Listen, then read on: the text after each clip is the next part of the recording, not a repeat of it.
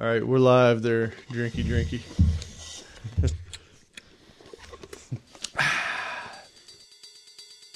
You're listening to Coding Blocks Episode 4. Subscribe to us on iTunes, Stitcher, and more using your favorite podcast app. And be sure to give us reviews on iTunes and Stitcher. Visit us at codingblocks.net where you can find show notes, examples, discussions, and more. And send your feedback and questions, comments, rants to comments@codingblocks.net. And with that, welcome to Coding Blocks. I'm Joe Zach, I'm Michael Outlaw. And I'm Alan Underwood. and this week we're going to be talking a little bit about application security, specifically the OWASP Top 10. So OWASP is an organization, they're a 501(c)(3), whatever, nonprofit that are focused on improving the security of software worldwide.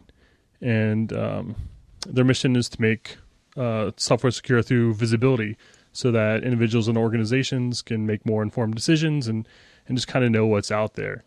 And I think it actually stands for the Open Web Application Security Project. So that's OWASP, kind of like the bug.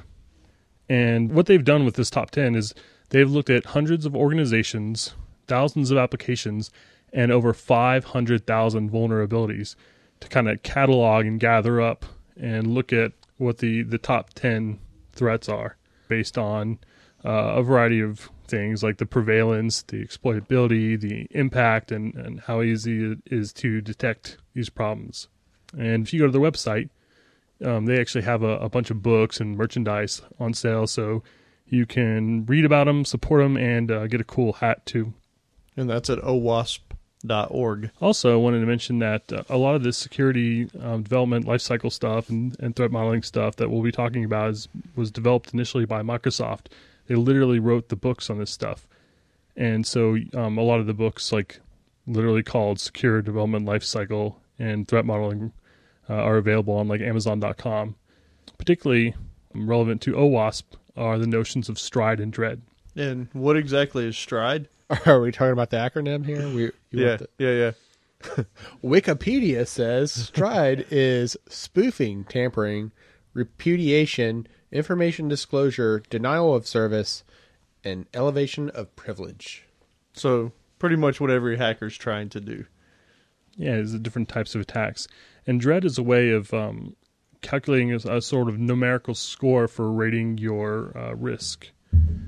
And so what you do is it stands for damage, reproducibility, exploitability, affected users, and discoverability. So if you had some sort of vulnerability, you might categorize it in saying the damage is a 3 out of 10, reproducibility is a 9 out of 10, affected users 10 out of 10, and discoverability is a 1. You know, that gives you some sort of score back so you can kind of bang these things against each other and sort them, kind of figure out like a priority list for your organization. And if you get the high score, your initials stay up there all the way up until we lose power. And also I want to mention the notion of defense in depth. So we're going to be talking about this OWASP Top 10, and we'll be throwing out a couple solutions for some of these items. But I wanted to keep in mind that a lot of the stuff that you can do is really based on your environment, and it's not really enough to just have one fix. A lot of these things, there's a lot of different ways in there. And there's a kind of a cute saying that's popular, saying that the defender has to defend against everything, and the attacker only has to get one successful attack in order to be successful. So that's something to keep in mind. Right. So another way of saying defense in depth would be saying not just using strong passwords, but also using roles and permissions. Right, and HTTPS. Multiple layers of security on top of one another. Right. Don't rely on the system. Don't rely on the system to do everything for you. You're also going to need to check things yourself as well. Right. And also, one last thing to mention before we kind of dive in, two last things, is there's a tool called WebGoat that's provided by OWASP at owasp.org that is a purposefully broken ASP.NET web application. It's got little exercises that you can do to try and actually kind of break in and see what they could have done differently to prevent that sort of attack. It's really cool. Finally, wanted to mention Troy Hunt, at Troy Hunt on Twitter. He's actually got a fantastic series looking at the OWASP Top 10 a couple years ago that actually goes into each one in depth and does a great analysis and explanation of what's going on, specifically tailored to .NET. And you can also watch, I think it's like 8 hours of videos on Pluralsight. Yeah, and he can be found at troyhunt.com. And even though it might be a little dated, it's still good information because these items still stay in the top 10. They might shuffle around, but for the most part, they're the same vulnerabilities have been hanging around. Yeah, exactly. I mean, from 2010 to 2013, really, there's been a few things that moved down the list a little bit, and they attribute a lot of that to the fact that it's shown up on the OWASP top 10 for so long. So, this information's all still extremely relevant. So, with that, let's go ahead and get started. Let's talk about the number 10 vulnerability that's out there right now. Yeah, so we're going to be going through these backwards. Yeah, just make that clear. Yes. Countdown. Yes. So counting down from 10. Yep. Unwanted redirects and forwards. Yeah, this one's kind of interesting, right? We've probably all seen this at some point and never really thought too much about it. But if you ever see in a URL, you'll sometimes see a URL .aspx or .php or something, and there'll be a variable in the query string that'll be like, redirect to or something like that, and then it'll have a page in there. And that kind of stuff can be hijacked and send you somewhere that you don't necessarily want to be. And so it's really kind of up to your application to make sure that whatever is up there is something that you think should actually happen. So you don't want people being sent off to malicious sites. So one of the ways to get around this is to basically have a whitelist, right? Right, and maybe only let you be redirected to your own domain, the domain that you're on, or maybe a whitelist of domains. And I think a good example of this is like if you get an email that says, you've got a Facebook message, you click on the link, and you're not logged in. So it bounces you to a login form where you log in, and then it's got sometimes up in the URL maybe or a form field that tells you where to go next, basically what action you were trying to take before they interrupted you and made you log in. And if this is available to an attacker, then they can kind of trick you into going to this login page and then bouncing you to, facebook.cn, which looks like the page you wanted to go to, but is actually, kind of a like a keylogger or whatever. Yep. Hey, it seems fairly obvious, but it's definitely something that probably a lot of places don't really concern themselves with because they just expect everything to be valid. And pretty much the whole concept behind OWASP in many of these many of these vulnerabilities is that if you don't control the inputs, then it has to be considered untrusted. So these redirect URLs, these variables are things that you need to make sure are safe. Yeah, and so as we go through these, we're going to bring up some famous, well-known hacks that happened that relate to these, and I believe the most recent one for this was the Adobe hack, right? Yep.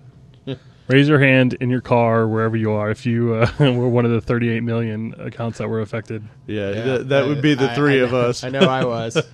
Yeah, absolutely. We all got speaking emails. Of that one, since that one is so current, though, too, we should probably mention that LastPass has LastPass.com/Adobe. You can actually check to see if your email was one of the ones included in that hack. Yeah, unfortunately mine showed up. Hey, you were there. Mm-hmm. And that's much better than say Googling for the Adobe emails. Yeah, the places you have to go to get this information are not the places that you should be going. Yeah, you'll probably be flagged. Yeah. So with that one then, we're going to step on to the number 9 vulnerability, which is using components with known vulnerabilities. So, I mean, honestly, I don't think anybody's going to do this on purpose, but some of the examples that were given directly from OWASP were the Apache CFX authentication bypass. Basically, if you didn't put in an identity token, you had access to every single web service available. That's pretty huge. It might be a feature. Yeah, I suppose. And then another one that they mentioned was Spring, a very popular Java platform, or what do you call it? Not a platform, geez. Framework. Framework, there we go, yes. Stuff.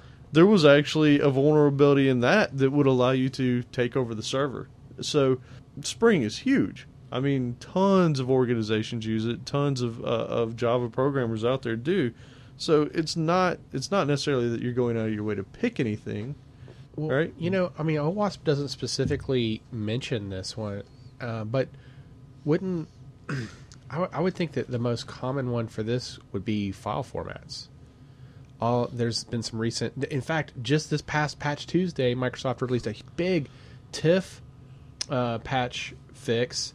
There have been numerous ones from Adobe for PDF files, which ironically this OWASP documentation from That's a little OWASP weird. is a PDF. Yeah, delivered in PDF. There were some other ones too.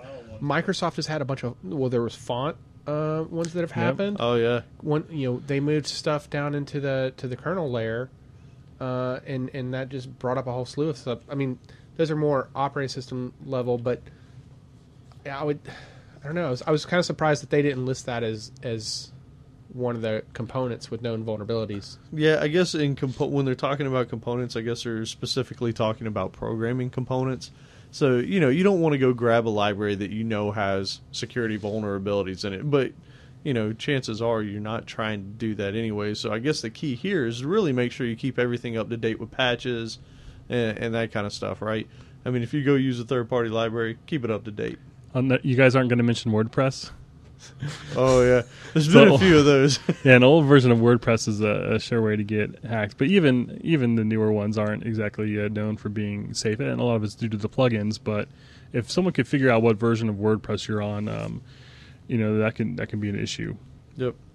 Well, I mean, if we're going to talk about versions, then that pretty much applies to anything. Then Everything. Yeah, right? unsupported operating systems, Patch what them all. language you're on, Windows. what version of the server, Keep it all up to OS, date. or server software. Which, unfortunately, right, one of the big problems with that, though, is when you start patching things and keeping things up to date, it inevitably breaks something else you coded, right? I mean, and that's one of the frustrating things, and I think that's why a lot of people don't keep all their stuff up to date. But, I mean, You can't be lazy about yeah, it, though, this day you and age. have to bite the bullet and do it. And it's funny too. I'm sure everyone's seen that screen where they get an error message on a website, like a bank website or something. It says, "MySQL error version 5.01." Right. Oops. Yep. Yep. So, moving on to number 8, cross-site request forgery. And this is always kind of a weird one to explain, but I think it's easiest to just kind of do it through an example. You'll see, if you ever notice on Amazon.com, they make you log in a lot, and it's really annoying. So it seems to happen pretty much every time I try to go add something to my cart or go visit orders or something. It's like they know I'm already logged in, they know my cart, they know some of my stuff, they know my wish list. But as soon as I try to do an action that like takes money or does something that could hurt me, they make me re-authenticate if it's been a while, or I'm not really sure what the rules are around it. But they do this in order to prevent someone from kind of slipping me a link that might trick me into, say, adding an item to my cart or adding an item to my cart and checking out. Or if you're a bank, you could actually, potentially slip someone a link that transfers money to account or something like that. Yeah, it's one of the most popular ones out there was a takeover kind of Google.br for the Brazil version of Google, and what it is these companies basically faked information being sent to a site. So a site expects a certain set of headers, a certain payload, a certain URL, and essentially what happens is another site knows all the information that the one site is looking for, and in order to do this, they generate their own requests to that site, and they send malicious payloads along with it. Yeah, it was a man-in-the-middle attack. Yes, That's it's exactly what it is. And It was so, happening at the router level, consumer router level. It was changing your DNS entries to go through it, and then acting as the man in the middle to intercept the request that you wanted. And behind the scenes, it may make a real request. It may also do some malicious stuff. But well, in that case, what they were doing is they were redirecting people not to the real Google.br, but to one that looked very similar, and then they were basically installing malware and that kind of stuff on it. So being that they took over the DNS, they literally, it looked like you were at google.br, but you were actually sitting on another server out there that was basically putting bad stuff on your computer. Yeah, I think this one could pretty much be summed up with if you have to do anything secure, you want to do it through SSL. Then that way you can trust the payload, end to end. Yep, and you can also do something like appending a URL token, like a unique token per user or per transaction, either in the form or in the URL, to kind of verify that action was expected. Yeah, so something that was generated on your side beforehand that you expect to get back on the return. Another way that people do that as well is they make sure that you only accept, again, going back to the whitelist, is you only accept requests from a particular domain. So while the man in the middle thing is kind of what they did, they only were able to achieve that because they basically strung together a whole bunch of these things. So if you don't allow external sites to post to your forums or whatever, you need to make sure that whatever post data comes in actually originated from your site. So those are several different ways that you can kind of mitigate this problem. And that can be pretty tough to do, and I think that's where that unique field comes in. It's just something that you gave the customer that they're giving back to you that you didn't then discard afterwards. So it's kind of like a single-use token or unique to that session. And there's actually OWASP actually has a pretty good tool, a CSRF tester, that can help generate test cases to demonstrate the dangers of CSRF flaws. Very nice. All right, well, let's move on to number 7, missing function level access control. Better known as authorization, right? Pretty much. So, like, what's an example of this? All right, so one example that was given, I believe, was if you had like directory permissions, right? So not allowing them to get into an admin path unless they were actually, authenticated in. Right? They couldn't just change their path to be like whatever they wanted.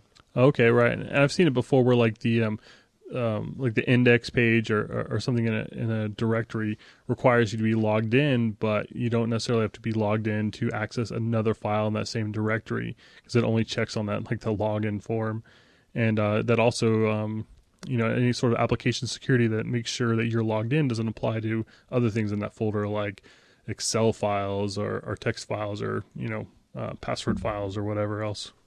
Yeah, I mean, we talked about WordPress earlier, and while it's not necessarily part of this particular vulnerability, the idea is you can go in and you can look at the entire code base and you know what the admin pages themselves are. So if you actually knew the URL to get there and the authorization wasn't implemented properly, then you could just go straight to the page and do whatever.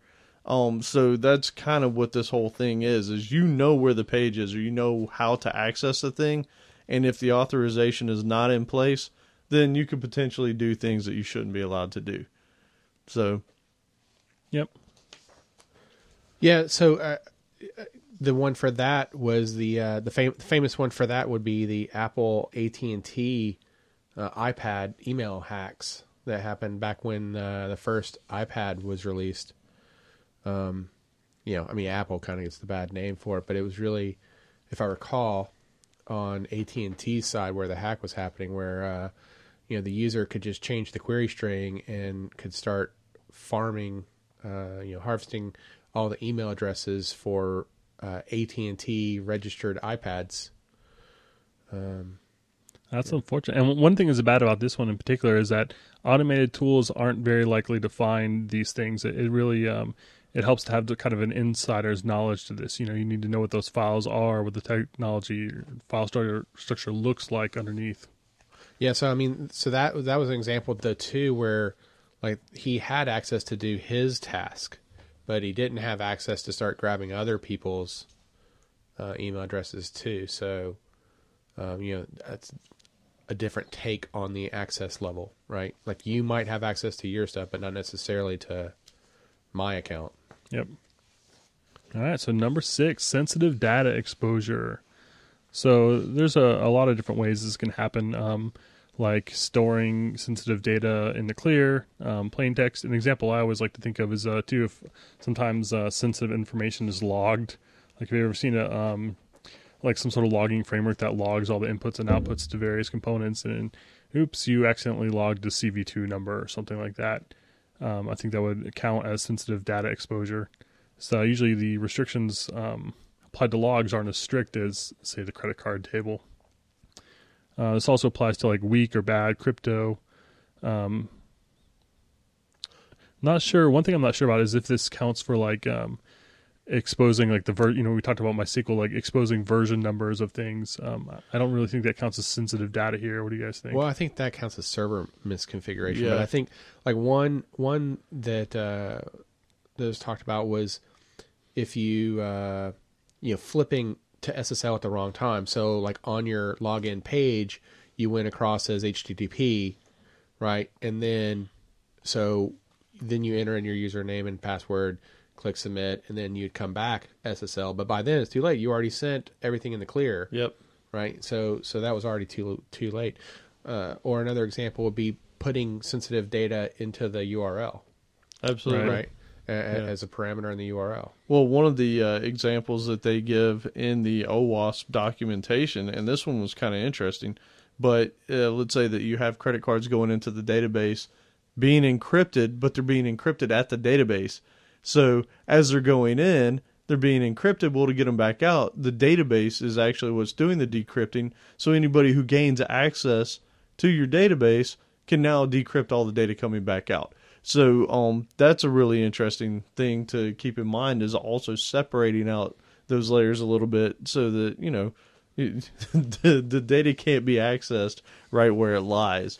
Even though it's encrypted, it was a weak encryption. So one of the more general versions of this, though, too, would have to do with passwords getting out, right? Mm-hmm. Whether the how to phrase this, the type of encryption quotes that is used versus hashing, or if it wasn't properly salted, those have been famous leaks that have happened as well, right? Yep. And one thing to mention about this one too is, we mentioned that these are kind of graded, and these top 10 come from, combining prevalence and exploitability and detectability, et cetera. And this is the only one in the top 10 that they list as being difficult to exploit. And because that, does require having access to those files or the database or whatever. However, I think this one's still in the top 10 because the impacts of having sensitive data exposed are quite severe. yeah, this one's huge. I mean, if somebody gets access to all your customer credit cards or social security numbers, if you're a healthcare provider or something like that, you could almost just shut your doors, right? I mean, unless you're a huge company, that might be a blow that you're not going to recover from. I'm trying to think of what the most recent password hack that happened was. There was the Adobe hack that happened, but There have been so many. I thought there was another one. For a while, like Lulzsec and Anonymous, they were just They were going to eating town. everybody up, yeah. Lulzsec in particular, I think they did some damage to Sony. But that wasn't this one. Yeah, that wasn't this one. No. I know that, but where I was going with that though is that back to like the passwords that were either stored in the clear or they weren't properly salted and hashed. There was one recently where it happened, and they started looking at because one of the things that has been coming out about this that has been kind of interesting is seeing the common passwords that people are using, right? I think on Twit or Security Now, they've mentioned Monkey as being one of the most popular passwords that people have used over the years.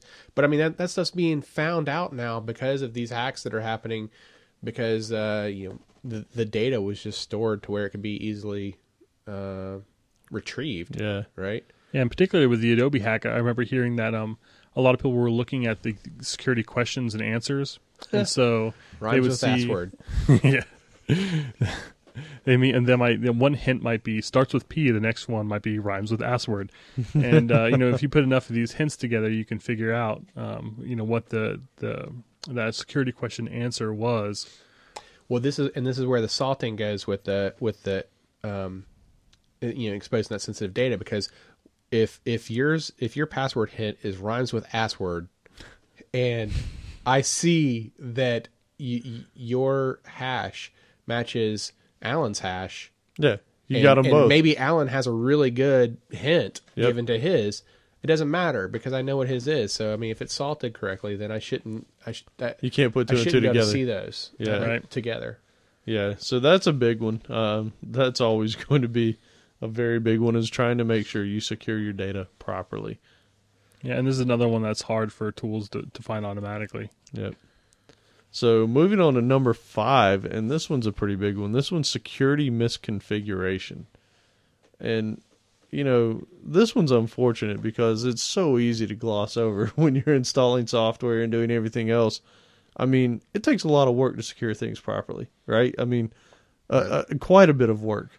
Security guys get paid big money. They really do. Yeah. So, I mean, this is a big one. I mean, if you don't lock down privileges on your software, your hardware, it's very exploitable. Yeah, and a lot of times secure software is insecure by default. Like routers and stuff that you might buy at Best Buy or whatever. For a long time there in the early days of like Wi-Fi, they would have they would all use the default address 192. Admin. Yeah, and they all have even the same name. It'd be like Netgear router. So you could get a pretty good idea of what that password's going to be for most people. I mean, we talked about at the beginning where Microsoft literally wrote the book on this stuff, right? And that's because they got hammered so much. I mean, like the first version of XP, like it was wide open for everything. It wasn't until like one of the later security packs where it actually had a firewall and ports turned off by default. Right. Mm-hmm. And, I mean, in fairness, Microsoft got hammered because they were the big boys on the block. But that's also why they know about a lot of this stuff. That's also why when we all installed Windows 7 and Windows 8, every time you went to install a piece of software, it prompts you with 5 million prompts. Are you sure you want to do this? Are you really sure you want to do this? Mm-hmm. Come on. I don't know that you really want to do this. So yeah. One example I like to give is a couple years ago, I was working somewhere that happened to reuse the same password in a lot of different places. And somehow someone got into one server, and then they were just able to use the same password they used to get into that server and to get into pretty much everything else. Okay, but I mean, like, so in this security misconfiguration, though, there's a couple good examples that come to mind, though, from a .NET perspective. So we kind of hinted on a moment ago with the verbose error pages, right? So every .NET developer, you've seen the the yellow screen messages, server application error, and then some long exception message, but then at the bottom it'll have like the version of IIS that you're running and .NET that you're running, right? Like that would be an example of one that you would not want to expose, to external clients, which is good that the you have the ability to turn that on off for remote. But another example that came to mind too, as you were mentioning the passwords that were being reused, is leaving the passwords not encrypted in your web config files. Oh, absolutely. I mean, there are other things mentioned when you set up a server. There's a ton of things turned on by default that you don't use. If you don't use them, they should be turned off. Yeah. Your application directory listing, like in Apache, a lot of times would be turned on. You can see all the files in there. Turn that stuff off. You don't want people to see that. It usually boils down to, and again, that's why I said this one's so frustrating, is you have to know kind of what you're looking for to turn off in most cases. I mean, you install your server and all the software to go with it. If you're not aware of every little thing you need to turn off, you really should find out from somebody or do some searching. I'll give you the most basic one that I could think of, right? Ping. Oh, absolutely. Why? Okay, so from a default server perspective, in my opinion, why do you want to let somebody know that you're there? Right? For that kind of an address, right? For a DDoS attack. Just let them know. Just don't even reply. Yeah. Right? I mean, maybe I'm taking it a bit too far, and it's certainly outside of the realm of .NET. But yeah, so in the concept of default little things being on that you don't really think about, right? Unless you actually sit down, and you're like, oh yeah, I don't actually need ping turned on. Yeah. And one example I like is, you don't see this so much anymore, but application servers are applications sometimes that come with sample applications built in. Like if you install IIS on like a Windows 7 box or something, it creates a default website for you. And so if that default website, that which you may have forgotten about, has some sort of vulnerability, then you have a vulnerability too. That kind of thing doesn't happen too much anymore. But I do all my shopping at Northwind. Yeah, you're right. And the one last thing is, and they hit on it pretty big here, is, again, going back to patches. Make sure all your software is up to date. If you haven't patched your server in 6 months, well, it's on you. So, make sure you keep all your code libraries up to date. If you're working on old libraries, well, you're at the mercy of whatever's going to happen there. So, try and keep your stuff up to date. All right. So with that, we'll move on to number 4, insecure direct object references. Insecure direct object references. Yeah, it's so clear, right? 4,000. Yeah. So, no, this one's actually kind of cool.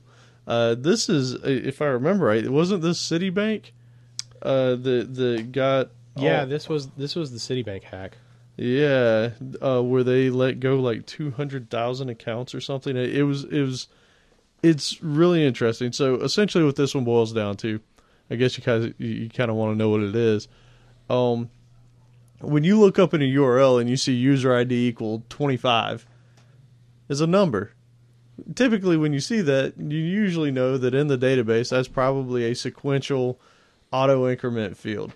And so what happened is, somebody had actually logged in to a Citibank account, had seen the user account information or the account number up at the top, and they were like, well, let me go ahead and change that account number and see if I can see what the next information is. And so they just kept adding one to it. And essentially they were able to gain access. So through lack of authorization controls, basically this person should have only been able to see their own account. Through lack of authorization, and through a little bit of just, peeping around, they were able to access over 200,000 accounts and grab that information. So essentially this insecure direct object references focuses on authorization, but then they say you can also take it a step further, and instead of showing account number 12345 in the URL, behind the scenes you might have a session table that maps 12345 to a GUID or something that you then show in the URL, and then when something gets passed back, it'll look that information back up in the session that you have, and then try and map it back to the real entity. So, it's kind of interesting though, because this one really, it seems very similar to the missing function level access control, right? I mean, it actually walks it's like a border between that and just shy of a SQL injection, right? Absolutely. Because you're not really doing... When I think SQL injection or just injection in general, that's more malicious. But right. This one, you're actually just... you're just changing the value of a parameter, and that parameter then isn't being checked to see if that's something that you have access to, but yet letting you get back to it. So it's kind of weird that it's not merged in with the access level. It's the name of it. So what they're saying is insecure direct object references. And just to be clear, from all the reading and listening I did on this particular topic, they said in most cases it's not necessary to do the insecure direct object reference, meaning that you don't need to necessarily create something to obfuscate the real ID. If you're a bank, absolutely. You don't want to be showing the account numbers in the URLs or in any hidden fields or anything like that. So in those cases, they said if you are a bank, then yes. Behind the scenes, you should probably be creating like a dictionary that says, okay, account number 12345 is going to now be this GUID in the browser. right? So that nobody can reverse engineer that stuff because it's a throwaway. It's a one-time key, right? So I think that's why this one is specifically set aside for that, because in cases where you do need that, this can be extremely important. But if you're just a regular website that's, you don't have anything crucial to hide from anybody, you're not exposing personal information or anything like that, do you need to go through all the trouble? Because this is actually a decent amount of programming, right? I mean, if you're going to be rolling your own session tables behind the scenes to map to something that's kind of fake on the site. Well, but I think the point though is that, like, if you're going to have parameters, say in the URL that are exposed, only good for that session though. Yeah, they should only be for that user. Don't. Yeah, because that's the whole point, is not allowing the user to just be able to change that value to get to Joe's account data, right? Yeah, you change the order number in the the URL, and now you're seeing someone else's confirmation. You want to verify that order is associated with the logged in user, right? So you can either handle it through authorization, which is what they say for most people is probably fine, but or if the session indirection. Yeah, but if you are a bank or you are somebody handling Social Security numbers and stuff, then you probably should start looking into that indirect object references. All right, so we're going to make our way into the top 3. Woo! Does anyone want to guess what number 3 is? Well, I could cheat. Yeah. Do we want to wait for a listener to call in? Right. Yeah, waiting. Still waiting. Yeah. All right, number 3 is cross-site scripting, the infamous XSS. I've never heard of that one. Yeah, right. Yeah, this one's really easy to kind of accidentally slip in to a site and not realize. And what's really bad about this is it's really easy for automated tools to find these. And the consequences are dire. So I've actually seen a demo where someone was able to find a small cross-site scripting vulnerability, and they used it to inject a JavaScript file, which then pulled a remote server for instructions on what to do with that person's session. And so they were able to, wreak all sorts of havoc and add stuff to car and, pop-ups, redirect the person to their own URL. I mean, just everything. The cat was out of the bag. Yeah, what's interesting to me is when you hear the term cross-site scripting, you automatically think external, right? Because that's what it sounds like. But when you read the documents that the OWASP has prepared, that's not always necessarily the case. It's putting stuff on your page that does malicious things, right? Yeah, and it's the common way to think about it is usually form fields and like URL fields, but there's also a variant called stored cross-site scripting attacks where maybe I put my name in some other website as alert something or other in JavaScript, and then later when someone in the admin piece is going through and looking at customer records, all of a sudden my name gets executed as JavaScript, which is no bueno. So I mean, just to be clear, like what we're talking about here is like if you have something, you have a form field, you allow the user to enter some data, and then that data is going to be displayed, later in a page. So I think it's XSS is specific to like code executing. So like you put some JavaScript in the field. It doesn't actually have to be JavaScript. Yeah. You could inject some Ruby into a Ruby app or something as well, and that code actually gets executed later. So the big example here was the MySpace hack that happened, and that's what it was. It was, the guy had like this gigantic, JavaScript that he was able to put into a form field, and it was actually a worm that propagated throughout the MySpace community that, all of a sudden he was more popular than Tom. That is right. The good news is this is an easy thing to fix. All you have to do is properly encode the data that you show on the website. And you should do this not for just URL and form fields, as we said, but also pretty much for everything. So, if someone can get something into a database, and when you display that data from the database, you need to be properly encoding it for HTTP or HTML or whatever format you're showing. Yeah, that's a great point, though, too, because there's different encodings for JavaScript, for HTTP, for XML. CSS, all of it. Yeah. And- So you have to be really specific about how you're gonna put that into the code. And I think one thing to note here, seeing as how we do talk about .NET a lot, that was interesting, is that out of the box, MVC is way more secure than web forms out of the box. And the reason is because web forms doesn't do everything consistently. It'll encode some attributes of a control, but not others. So the tooltip might not be encoded while the other stuff is encoded. So there's I think an example that was discussed, that Troy discussed in one of his presentations, was label versus button. is that what it was? Oh, wow. Yeah, I think it was the, if you took the value from a form field and just stuck it in, I think button was encoded but label was not, if I Yeah. recall correctly. It's the same piece of data. So So, yeah. and that's in web forms. And so you have to be a little bit more diligent if you were using web forms in trying to ensure that you are encoding all the data properly. Whereas in MVC, pretty much they said out of the box, like everything encodes everything. So you're already a bit further in the safety of that. So according to OWASP, though, cross-site scripting is the most prevalent web application security flaw. Mm-hmm. Yep. It's number 3 on the list here, but it's the most prevalent Yep. security flaw. And it makes perfect sense. I mean, it takes a lot of work to lock these things down, right? Because another thing that has been mentioned that I find interesting is it's not that you just have to worry about things coming into your page. It might be things from your database that you're displaying on your page. Well, they that's got the in there. stored example that Joe gave, right? Yeah. So, yeah. And speaking of that, we mentioned sanitizing output, but you also want to sanitize that on the way in, so you can prevent those stored attacks on other people who may not have sanitized their output. Yep. Yeah.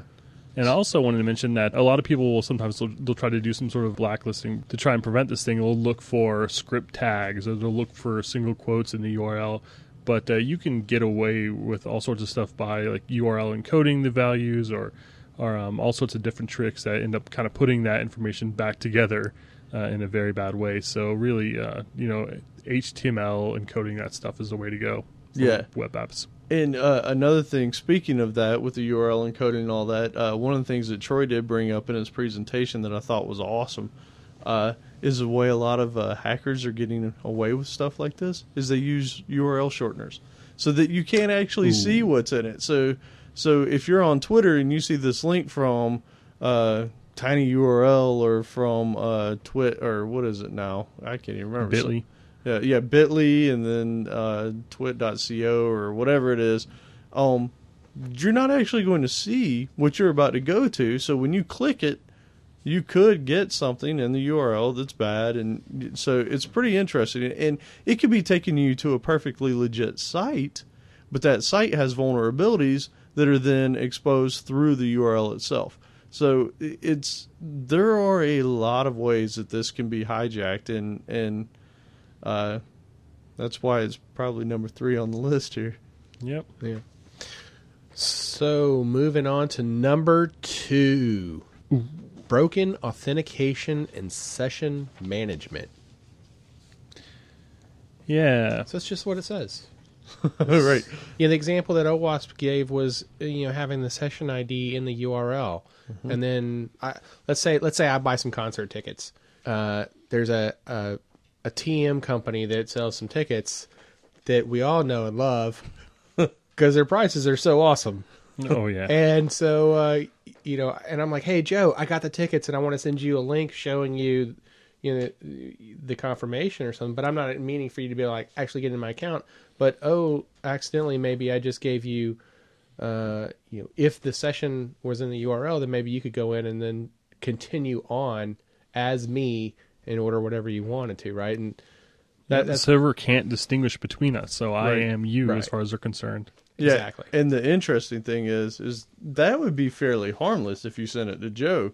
The problem is now, today with social media, more than likely you're going to tweet that out. Be like, check out the tickets I just bought. Yeah, and me. Well, I mean, not that this one was bad, but I mean, you bring up that example, and it was just last night that I saw a tweet from Tony Hawk, who had posted up the Mini Cooper had their configurator where you could you build your car and configure it and save it, and he had tweeted, "Hey, here's the new Mini I'm getting." So yeah, I mean, could you Hope he imagine? didn't have his credit card saved. Someone's getting a couple minis. You that's the kind of example where you're like, oh yeah, let me get one too. Yeah. Let me go ahead and Thanks, change the Tony. address in this account real quick. Yeah. Hey, wasn't there a fairly popular company who also had a problem with this particular issue? Yeah, the big one here was Apple when I think it was when they released Mountain Lion. It was the first version of iMessages that came out for OS X. I believe that was in Mountain Lion, and the hack was that as you were configuring iMessage, if you were, people on the same network with you could hijack your Apple ID account and gain access into everything that's iTunes for you, or whatever you're using that account for. So, yeah, and also another example is sometimes with timeouts that are set too long, and someone's at a public computer, they just close the window, and you've got that session ID and a cookie or something. The next person that comes along pops open, whatever website, Facebook, and now they're logged in as you. Yeah, and speaking of the public computer route, one of the things I said too is, as a developer, we need to be conscious of that stuff and try to leverage cookies. And the main reason behind that is if you're passing that session ID through your URL, that's all fine and dandy. But let's say that you are on a public computer, the next person who comes up can open in history, and assuming that session wasn't squashed properly, they can just look at the URL history that was there, click on it, and then they're in your account. So, if possible, try to utilize cookie management for handling your session, going back and forth between the server. If somebody has cookies disabled, okay, well then maybe they just don't need to be on your site. I don't know the answer. It's up to you what you want to do with that, but something to be aware of. Generally speaking, exposing things in the URL is never a great idea, right? Yep. And another attack I really like here is let's say you've got someone, Michael comes over to my house and wants to use my computer to check his bank statement. I'm like, sure, what's your bank? And I type in the bank for him, go to bankofamerica.com. Then I, look at the cookies, write down the session ID, then hand him the computer. Here you go, log in. And then he logs in. And then if Bank of America hasn't changed that session ID once he's logged in, then I can run over to another computer, set my cookie to that value, and now we're both Muggle Outlaw. That's evil. Yep. I didn't know there was two of me. Yeah, not that I would do that to you. All right. So do we do a drum roll for number one? Can anyone guess? Yeah. What haven't we mentioned? I don't know. We've gone over so much. What's a big one that... And if you haven't heard of this as a developer, then you probably really need to listen right now. Injection. SQL injection? Injection. And just injection. Yes, injection. Sounds Because so SQL dirty. injection is probably the most popular, right? Because isn't it interview 101? How do you protect your queries, right? Yep. So that's probably the most prevalent one out there. And how do you protect your database? But it's important to note, though, we're not talking about SQL, just SQL injection. Right. LDAP, XPath, it's not just SQL. It's any kind of querying. If you're querying something, regardless, whatever service it is, you need to make sure that thing is locked down to only allow proper things, authorized queries, validated inputs, whatever it is. And one thing I think is funny too is actually log injection. So if you know what someone's logging, framework, whatever those lines look like, and you're able to insert new lines, you could actually start inserting logs for them to make look like things that didn't happen did happen. It's kind of interesting. Oh, interesting. So if you're actually taking over a system or something. Yeah. Yeah. So what are some of the ways that you can actually protect your database? Whitelisting. No, that's not true. So databases, you've got parameterized queries, you've got store procedures that require the inputs to be matched. What else? ORMs. ORMs. Good They ORMs. will automatically do the parameterizing for you. But just to be clear, stored procs don't necessarily save you from SQL injection. And there are several ways that it can be done. But in the olden days, if you had a query that had to be somewhat dynamic in the order bys or whatever it was trying to output, the way that people would typically do that is they would set a SQL query to a string value, and then they would exec that string, that SQL query. So if in SQL Server, for instance, if you just do an exec and you're passing in values and it's just basically plugging it into the string, you get no protection. If there was an injection, if somebody put something malicious in there, they're still going to have access to it. So if you are doing something like a dynamic query in a stored proc, you need to use something like SP-execute SQL and actually use the parameterized version of the exec at the bottom. So there are still ways. It's not foolproof. Just because it's in a stored proc doesn't mean that it's safe. It just generally means that it usually is. Well, it just so as a good practice, though, so there's some good practices that you can have there too, right?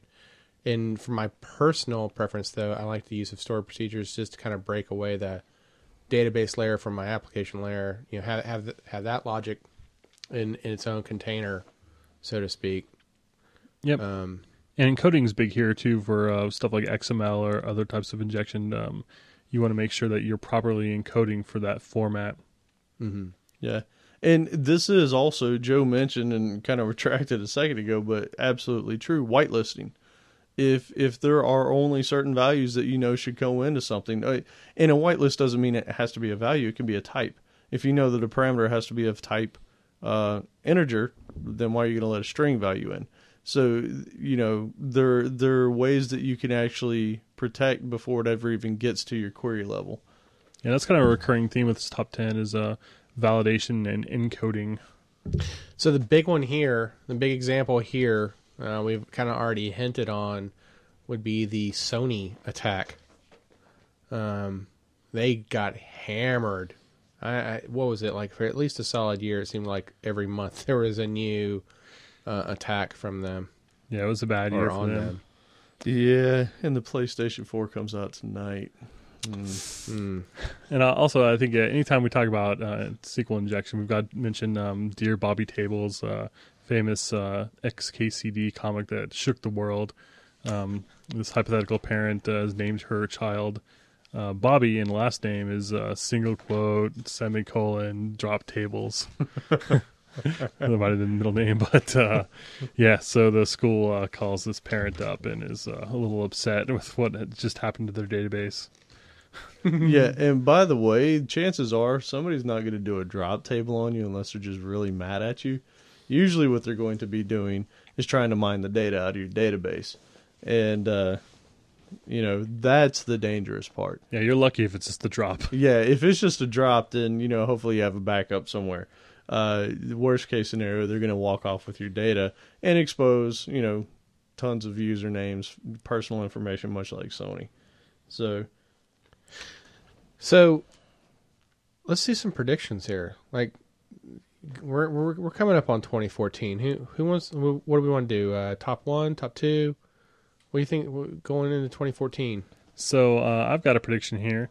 This year, 2013, Edward Snowden made a name for himself by Who's that guy?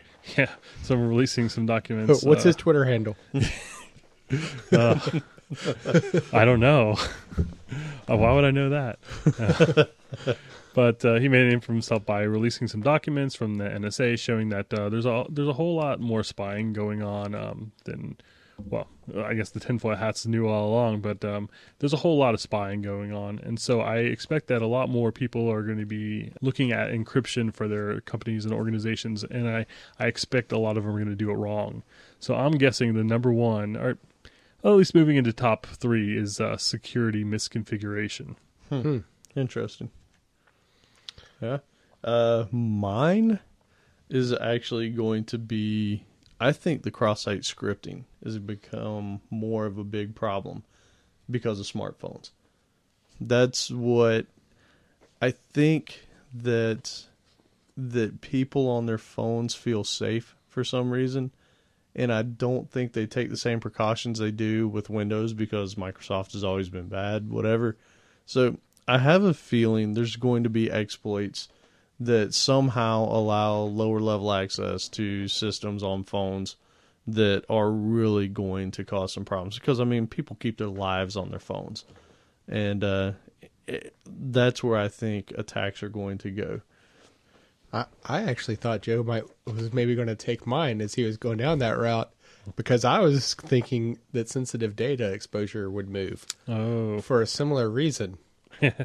So, yeah, I don't Down or know. up? Well, it's closer to 1, so up, I guess. Yeah. Or, unless you're looking at it numerically, I guess it would be maybe down. You're Whatever. talking about the highest priority. Yeah, I worst. was thinking that sensitive data exposure might move in position. Like I said, based on similar reasons that you gave. Yeah. When you were Like, saying maybe it, we I'm should like, be passing "Dang, this he's stuff about to take around. mine." We should discuss these. Maybe we should be passing this company information around in plain tech. Yeah, interesting. Well, I mean, Google's been making strides. I mean, they have been quite vocally pissed off about finding out just how their own government has been kind of taking advantage of their offerings. So they've been doing a lot to encrypt everything end to end and SSL everywhere. Yeah. Yeah. And just in case you have been living on a rock and you're not familiar with some of the stuff we've been talking to, I highly recommend checking out a podcast called Security Now, where they talk a lot about the stuff that's going on, or actually made quite a name for themselves by predicting a lot of things that were later revealed about PRISM and Snowden and the NSA and a lot of the other stuff. Yeah. Great stuff in that podcast. Yes, Steve Gibson is like my hero. Yeah. That kind of takes us into our next section. We want to talk about some application security tools and resources like Security Now. Also, there's some pretty cool tools we discovered. I can't say this. Havage. Havage. It was a security injection test tool. So it's got 2 versions, a paid and a free version. But yeah, I mean, it looked pretty cool.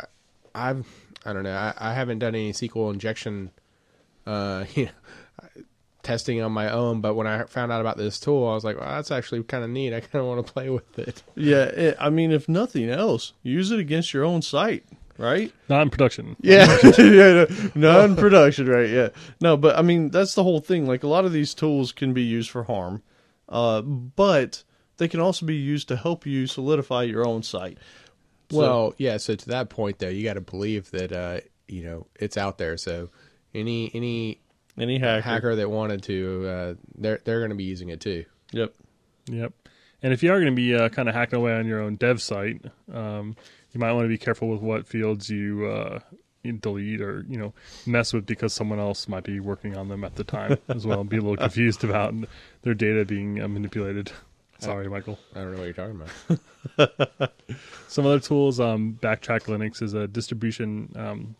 It's pretty much made specifically for security testing and looking for exploits, Metasploit's another tool for. It's a really great. It's it really bundles up these exploits and makes them really easy to exploit. So you can kind of double click, it'll run through a bunch of stuff and then give you shell access, something like that. So you don't even know what's going on underneath. You just kind of typed in the computer name, and there you go. Burp is kind of a cool tool. Burp Suite. It's a Java application that's good for really all sorts of stuff. But it can act as a man in the middle. It can repeat requests. It can act as a fuzzer to try and kind of fill in data and look for exploits on your site. And also something like Fiddler is a great lightweight tool for just kind of seeing the communication that goes back and forth between your client and your website. Yeah. Yeah, it's not only interesting for that, it's also because you got to believe that if somebody wanted to attack your site, they're going to use a tool like that to see what's being sent back and forth too. So you might as well be on the on the edge of that too, using it to see what you're actually sending back and forth to make sure you're not sending it back something you didn't mean to. Yeah, that's why I have all these tools, right? Yeah, that's that cross-site request forgery. Fiddler makes it stupid easy to do that kind of thing. Yeah. So, Yeah. But again, it's supposed to be for development purposes. So, you know. And there's a whole book written specifically about Metasploit. There's actually a pretty cool book. I just remember now called I think it's called Gray Hat Hacking with Python. It's pretty cool. It actually will have you go through and build things like debuggers and fuzzers, and it gives you a nice overview or like a nice kind of understanding of what these tools are and what they're used for. And speaking of books, there's actually a lot of really good books, and specifically audio books, because I know you guys are probably audio fans if you're listening to this show. But Audible has a lot of really good books from Bruce Schneier, also Kevin Mitnick, who's famous for writing The Art of Deception, another book called America the Vulnerable. And you can listen to these books, and pretty cool. Awesome. All right, so with that, let's get into the tip of the week, or tips of the week. Yep. And I wanted to mention a website called Cloudcracker, which is a suite of tools specifically for cracking secrets and passwords. And so you can go to this website, give me your credit card number, and upload some information, and then they'll give you like, I don't know the prices offhand, but it'd be like they'll crack a WPA2 password for $5, or they'll crack RSA password for $150 or whatever, and they'll even show you like average times, and you just kind of get an email saying, here's your password.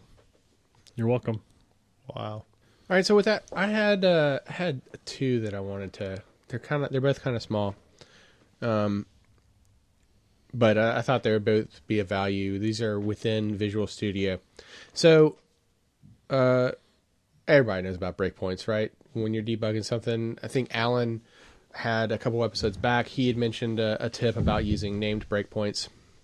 So, one thing you can do while you're debugging your code is you've already gotten at your breakpoint or past your breakpoint, and you're kind of just stepping a few lines through it.